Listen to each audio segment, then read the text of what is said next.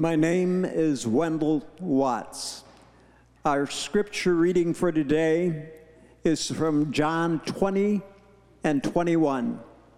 Let us stand for the reading of God's word.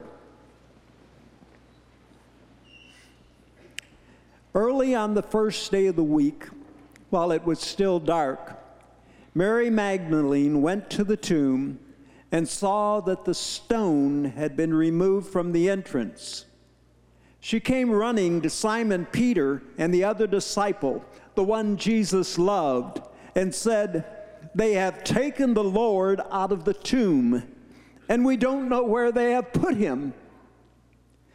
So Peter and the other disciple started for the tomb. Both were running, but the other disciple outran Peter and reached the tomb first. He bent over and looked in at the strips of linen lying there, but he did not go in. Then Simon Peter came along behind him and went straight to the tomb. He saw the strips of linen lying there, as well as the cloth that had been wrapped around Jesus's head. The cloth was still lying in its place, separate from the linen.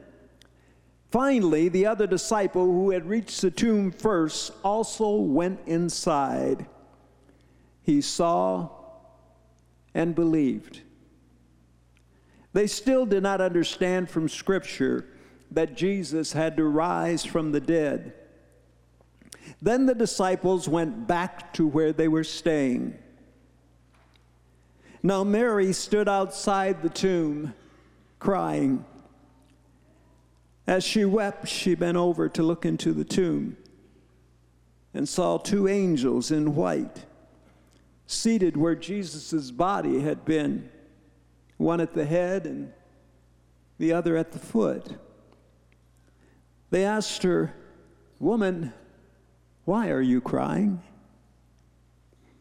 "They have taken my Lord away," she said, "and I don't know where they have put him."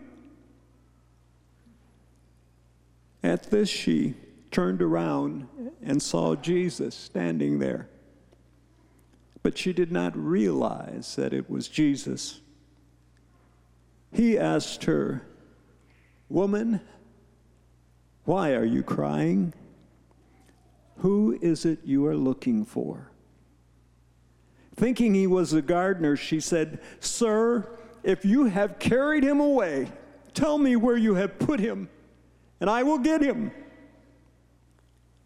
Jesus said to her, "Mary." She turned toward him and cried out in Aramaic, "Rabboni!" which means teacher. Jesus said, "Do not hold on to me, for I have not yet ascended to the Father. Go instead to my brothers and tell them, I am ascending to my Father and your Father, to my God and your God." Mary Magdalene went to the disciples with the news, "I have seen the Lord."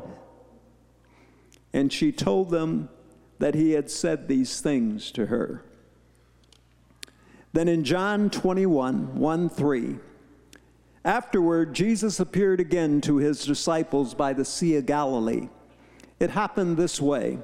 Simon Peter, Thomas, also known as Didymus, Nathanael from Cana in Galilee, the sons of Zebedee, and two other disciples were together. "I'm going out to fish," Simon Peter told them. And they said, "We'll go with you." So they went out, got into the boat, but that night they caught nothing. This is the word of God. You may be seated.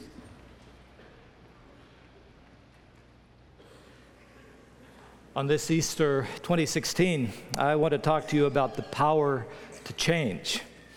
But of course, Human nature, if it changes at all, changes not much faster than the geological face of the earth. Is there any hope for us? That was the verdict of Alexander Solzhenitsyn in his Gulag Archipelago.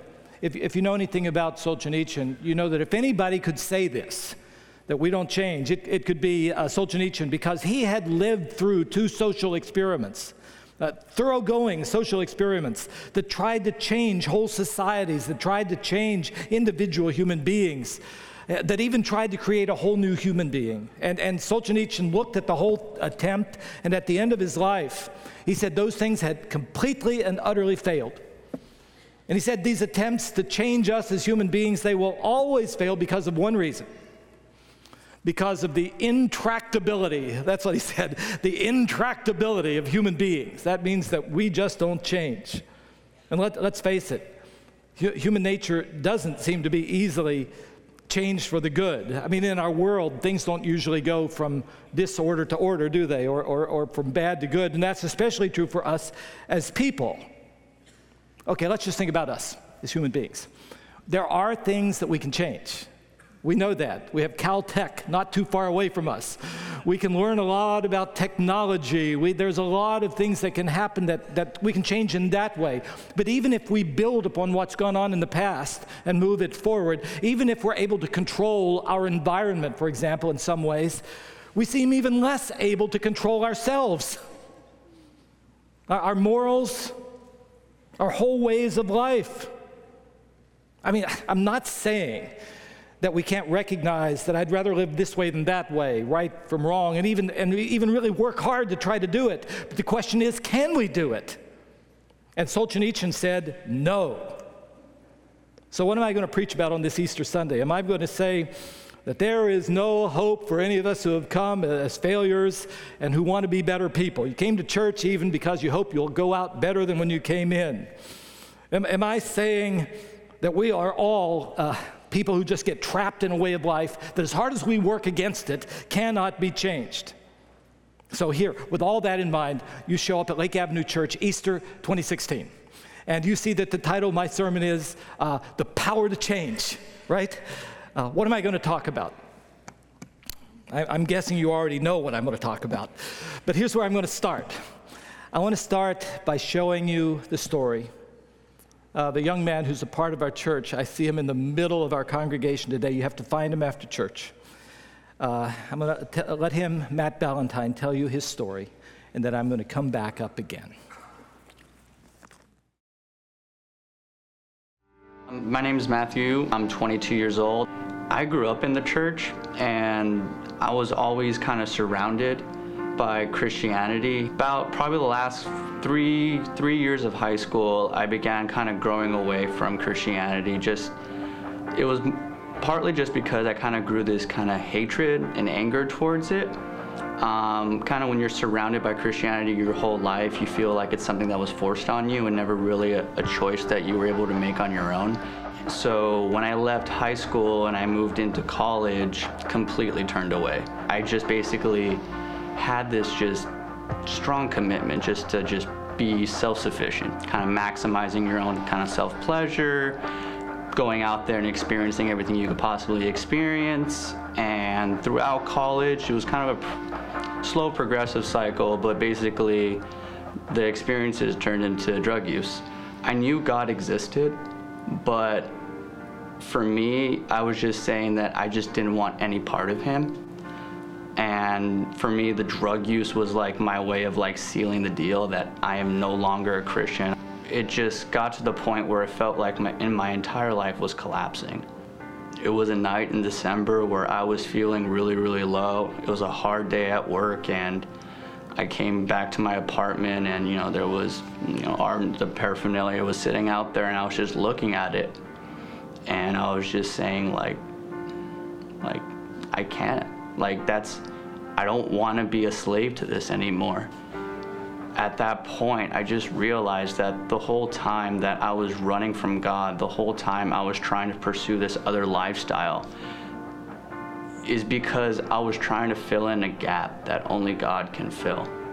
And at that point, I just went to my room, got on my knees, and I said, God, I've been ignoring you. I've cursed you. I don't know if you're even listening to me right now, but just take my life. I just surrendered it all to him and just said, God, just transform my life, break it down if you have to, but just give me the strength to pull myself out of this. And at that point is when things started to really change in my life. And the fact that I came to God and, late February, I got baptized, and I never thought I would ever get to that point.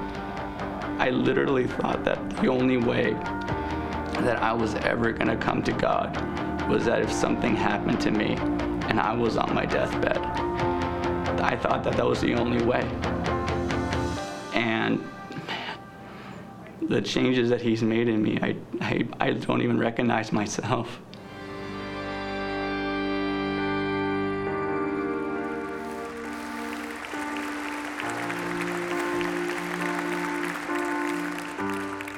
I've heard it many times. It moves me every time.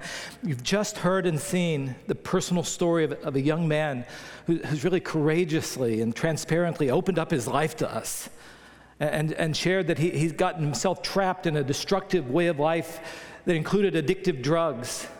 And what he gives testimony to us about is that he's finding freedom through the power of the resurrected Jesus. What Matt is saying to us is that Solzhenitsyn was right. In our own strength, human nature changes not much faster than the geologic face of the earth. But we can't do it on our own, but what we can't do, Jesus can. That's what he's declaring to us. And when he says this, the question that you and I have to ask ourselves is this: do we believe him? Do we believe that there is still the power in this world from God himself for our lives to change? Well, you've heard Matt's story. I want to show you two more stories. There's stories in the Bible. One of the things I love about these stories is they're not told about like old stories like Hercules or something like that, the great legends. They are told with all this detail. It's kind of like Matt's story was telling about the paraphernalia here, all the detail of a real life testimony. And the two I want you, a man and a woman, Mary Magdalene and Peter. Okay, Mary Magdalene's story. I think of her, when you read her story in John chapter 20, as one who experienced the power to overcome hopelessness. What we know about Mary Magdalene is that she had met Jesus when she was really messed up, and he had set her free from a terribly destructive way of life. Dr. Luke, who wrote about her, and you can read about her in Luke chapter 8, he tells us that when Jesus first met her, she was invaded by, obsessed by 7 demons. And in the ancient world, the word 7 always speaks to completion, which really is declaring to us that her life was completely wrecked by evil. Socially, you know that her life was messed up there. Emotionally and mentally and certainly spiritually. Now, throughout church history, many people think that the Mary that we hear about in Luke 8 is the same Mary that you read about in Luke 7, the woman who was taken in prostitution and then one day just rushes into a Pharisee's house. And instead of Jesus rejecting her, he welcomes her and gives her peace. And if that's true, then what we have here is that Jesus set her free from that destructive way of life of prostitution. Christian artists throughout the centuries have portrayed her that way. I've just pulled out 2 of them, a newer one and an older one. I doubt that she looked at all like either one of these. She would have looked much more Jewish than either one of these, but you just see the Mary that we're talking about was involved in a way of life that surely must have left her feeling absolutely worthless, absolutely hopeless. Because in my life, I tell you, I have never met a single little girl, who grew up saying, you know what I hope to be when I grow up? A prostitute. No, people get trapped in a way of life like that. It's the effects of sin and even evil in this world that just drive people into a way of life that we never would have chosen for ourselves. And often it's just a desire to survive financially. And when you get into that situation, it just feels like it's impossible for anything to change. But then one day, Mary had met Jesus, and he'd set her free from those demons. It's clear that ever since that time, she had followed him, that her new life was that. Even after Jesus had died, that's what we find her doing. I'm going to go to his grave after the crucifixion. So at this point, I have to stop for a moment. I don't know how many of you are brand new to the church, but I've got to tell you something about Jesus that is so beautiful, and that is that Jesus cares about all people. And Jesus provides hope for all people. I mean, in her time and in her culture, Mary Magdalene would have been at the very bottom of the rung of society in terms of respectable people looking at her. She was a woman in a male-dominant society.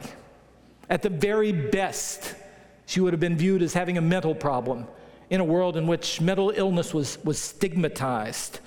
And if it's true that she was trapped in a way of life of prostitution, then you know that any respectable people wouldn't view her as respectable. So what would it be like if she walked into a church setting like this? So just think about her life. I'm just trying to think, what kind of future must she have thought was even possible for me? And then Jesus had broken in and welcomed her and called her to follow him. And so here we go. If you want to know what the message of the Bible is all about, what the gospel is all about, it's about many, many things. But I'll tell you, it's about this for sure. That the gospel of Jesus is not that those who are perfect or pretend to be perfect are in, and the bad people are out. The good news of Jesus is that the humble are in, and the proud are out. And it's just telling you and me that whenever we humble ourselves enough to say, Lord Jesus, I need you, he receives us, he forgives us, and he brings us in. So according to Luke chapter 8, what Mary's life had become after she had met Jesus was one of, following Jesus. And it even says there were other women there, so she had a community of people who supported Jesus and the ministry. So here's what you've got to think about. When we meet Mary Magdalene in John 20, in the text that Wendell read for us, she had already been following Jesus for a number of years. So think about it. She had seen his miracles. She had heard him say repeatedly, I'm going to Jerusalem, and you've got to know up front, I'm going to die there, but don't worry, I'm going to rise again. So you got that? Everybody knew that Jesus had said that. So much so that the governmental authorities had said, he said he's going to rise again. We're going to put a guard at the tomb to make sure that nobody comes and steals him away. Now, Mary Magdalene had heard that. And yet on that particular day, when Mary showed up at the tomb and saw it was empty, she didn't believe. She said, if you look at John 20, verse 2, hey, they've taken the Lord out of the tomb, and we don't know where they've put him. See, when I read the story of Mary Magdalene, she reminds me so much of what Matt said his life was in his childhood and as a student, that he'd been in a church like ours for his whole life, and I'm sure that everybody who looked at Matt or listened to Matt, he looked like a Christian. He sounded like a Christian. I mean, what else would he look like or sound like? And yet deep in his heart, he hadn't yet really come alive to God through faith in Jesus. And so when I read Mary Magdalene's story, it just has that ring of truth to me. For those years after she had met Jesus in Simon's house, Mary had been a lot like Matt was in his childhood. She had followed him. I'm sure she developed all the language of all the women who were around her, and yet she wasn't really alive to the Jesus that he was, so that when she got there to the tomb, she didn't even really believe that he had risen. I just try to put myself into her shoes, and I think at this point, don't you imagine that she went to the grave after the crucifixion and thought, what do I do now? What is God trying to do here? If there is a God, it makes no sense to me. Well, what God was trying to do, even in the midst of her confusion and all the pain, was he was wanting to draw her to himself. So I want you to make note of this. Never forget it. When everything in your world seems to be going wrong, God is still there. And God is still at work. So, you heard the story. The risen Jesus appears to Mary by the tomb. She didn't even recognize him. She thought he was the gardener. He called her what anybody would call her at that point, woman. She still didn't know him.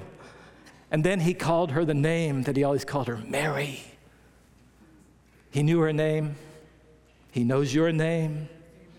And at last the coin drops. This is real. He is who he said he is.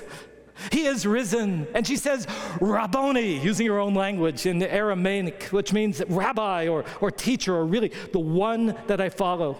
I just think that Mary really came alive spiritually that day. She came alive to the resurrected Jesus by placing her faith in him. And I love how it unfolds. Verse 17, she just holds on. She wants to be close to him and actually follow him in that way. Now I can get my life back again. Because after all, what was she going to do after this? Go back to prostitution? No. Jesus says, he says to her what he has to say to us. Now you must live by faith. Because I still have a work to do. You have to let go of me now. You've got to trust me without sight, but by faith. But I have a work to do, but I have a work for you to do, Mary. You have to go back and tell others that there is hope for them. That even if they get into the kind of life that you have been in, there is hope for them. For it is true, I have borne the sins of the world on myself, and I've defeated both sin and death by my resurrection. Go and tell the disciples. And if the stories of the early church are true about Mary, then her life truly changed. She did not return to her former way of life. Hallelujah. She became a faithful witness to Jesus and an active part of the early church in the city of Jerusalem. The early church has renamed her the Apostle to the Apostles, Mary of all people, because she carried the gospel, apostle, one who carries sins, the gospel, to the apostles, the first one to even go and tell Jesus' main disciples, it's true. I met him. Jesus is risen. She found a completely new way of life in the resurrected Jesus. She found what you and I need and what our whole world needs, the power to change that comes through the resurrected Jesus. Hallelujah. Now, I wanted to tell you also the story of Peter, because I somehow wanted you to know this is not just for women. There's hope, men, for us too. I hope you're glad about that. So I call him the power to overcome failure. Peter had been the leader of all the disciples. Do you know his story? He had claimed, Jesus, all the other disciples, they might fail you, but not me. Jesus, you don't have to die for me. Jesus, I'll die for you. I'll save you, Jesus. But you know, Peter had failed. I mean, he failed miserably.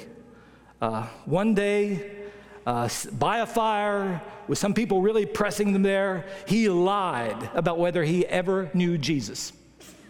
And then he denied Jesus, and not just once, but 3 times.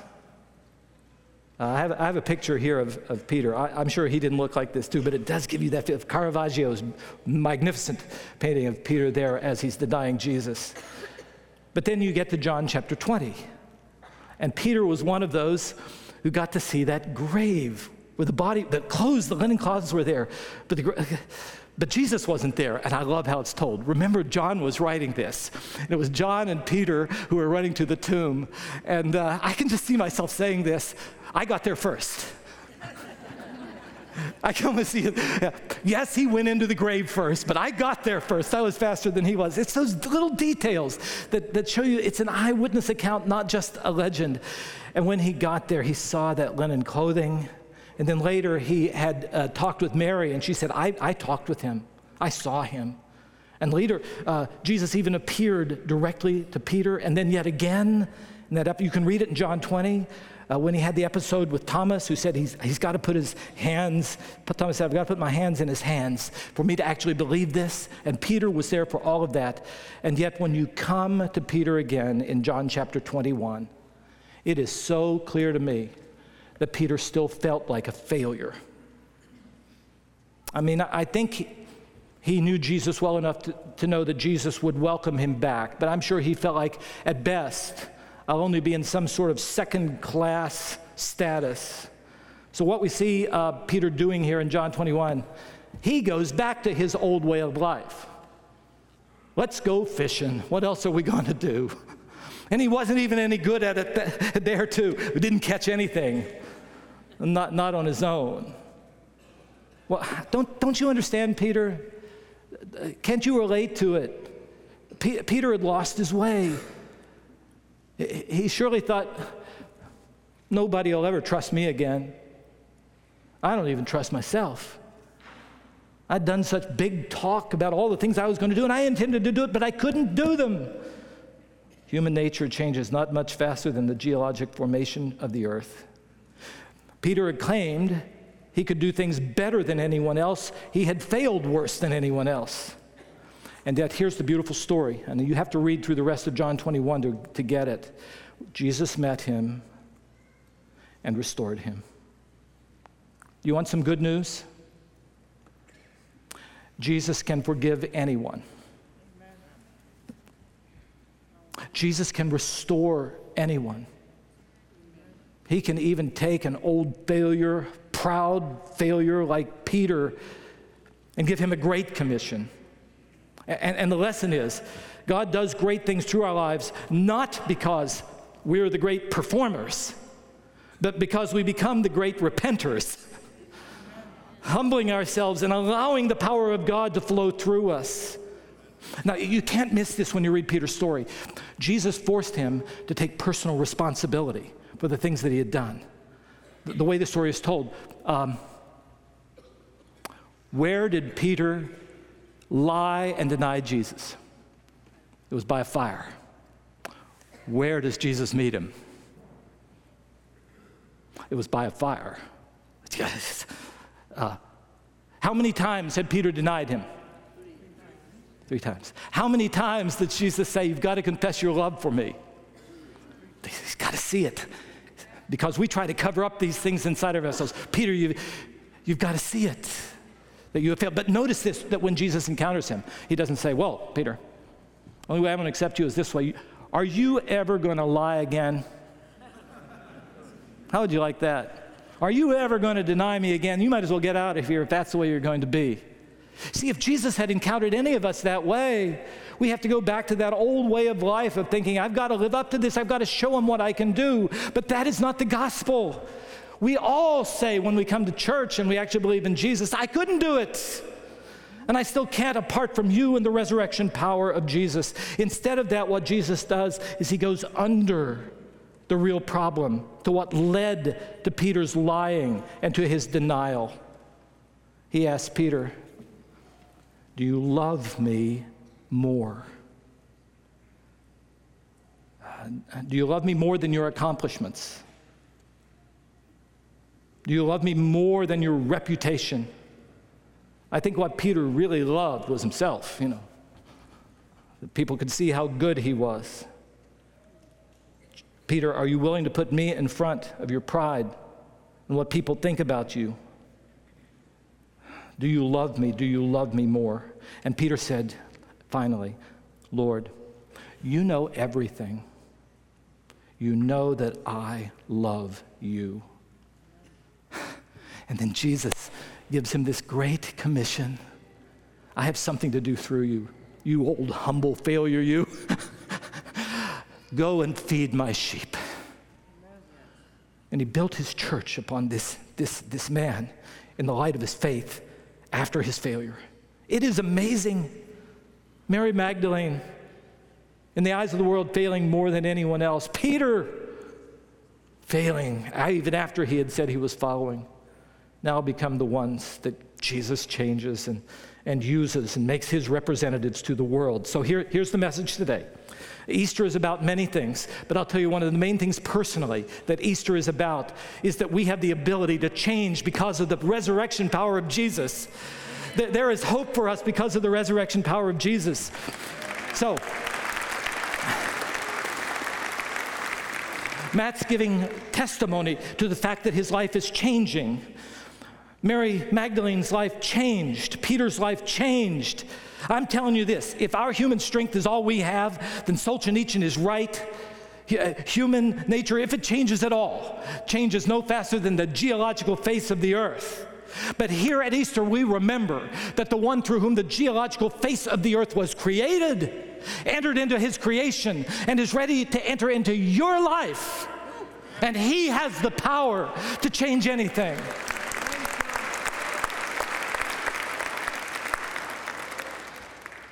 Jesus can change you. Jesus is ready to offer forgiveness for whatever is in your past. He is ready to give you a new life, a better life for the future. What do you have to do? It's so simple. It's kind of like Matt and Mary and Peter did. You've got to take responsibility for the failures and sins of your past, for any kind of self-driven life. You have to do it as Jesus told Peter to do. He said, you've got to love me, make me the first love. That's a very Hebrew notion of what you put first in your life. What you have to do is to ask him to come into your life. Acknowledge your sins, turn from them, turn to Jesus, and say, I want you, Jesus, to be my Savior and my Lord. What I want to call you to do today is to add your story to the stories of Matt and Mary Magdalene and Peter, and I want to make sure your name is there. I want you to be able to be one of those people who can say, I am experiencing the resurrection power to change me. He's not done with me yet, but I see that he is there and I trust him to do it. As you consider now how God would have you to respond to that invitation, here's what I've been praying about this for weeks. I thought, we'll tell these stories of the Bible. We'll sing some of the songs that Christians have sung throughout the ages, like Christ the Lord is risen today. But I want you to know that the resurrection power of Jesus is real for us right here in Pasadena in 2016. So we've had the privilege of having a number of artists who are part of the life of our church, and this was all done, what you're going to see right now. It is all done flowing out of a group of people in the life of this church who are experiencing that the message I'm talking to you about, that this message is true. There are people who are experiencing the resurrection power of Jesus. I wanted it to be put in an art form that is for 2016. So we put together some spoken word, and some dance, and some music, all of it generating out of the lives of us who are simply saying we belong to Jesus. And I pray that as they do this, that you'll experience in a fresh and a new way, that if anyone is in Christ, you become a new creation.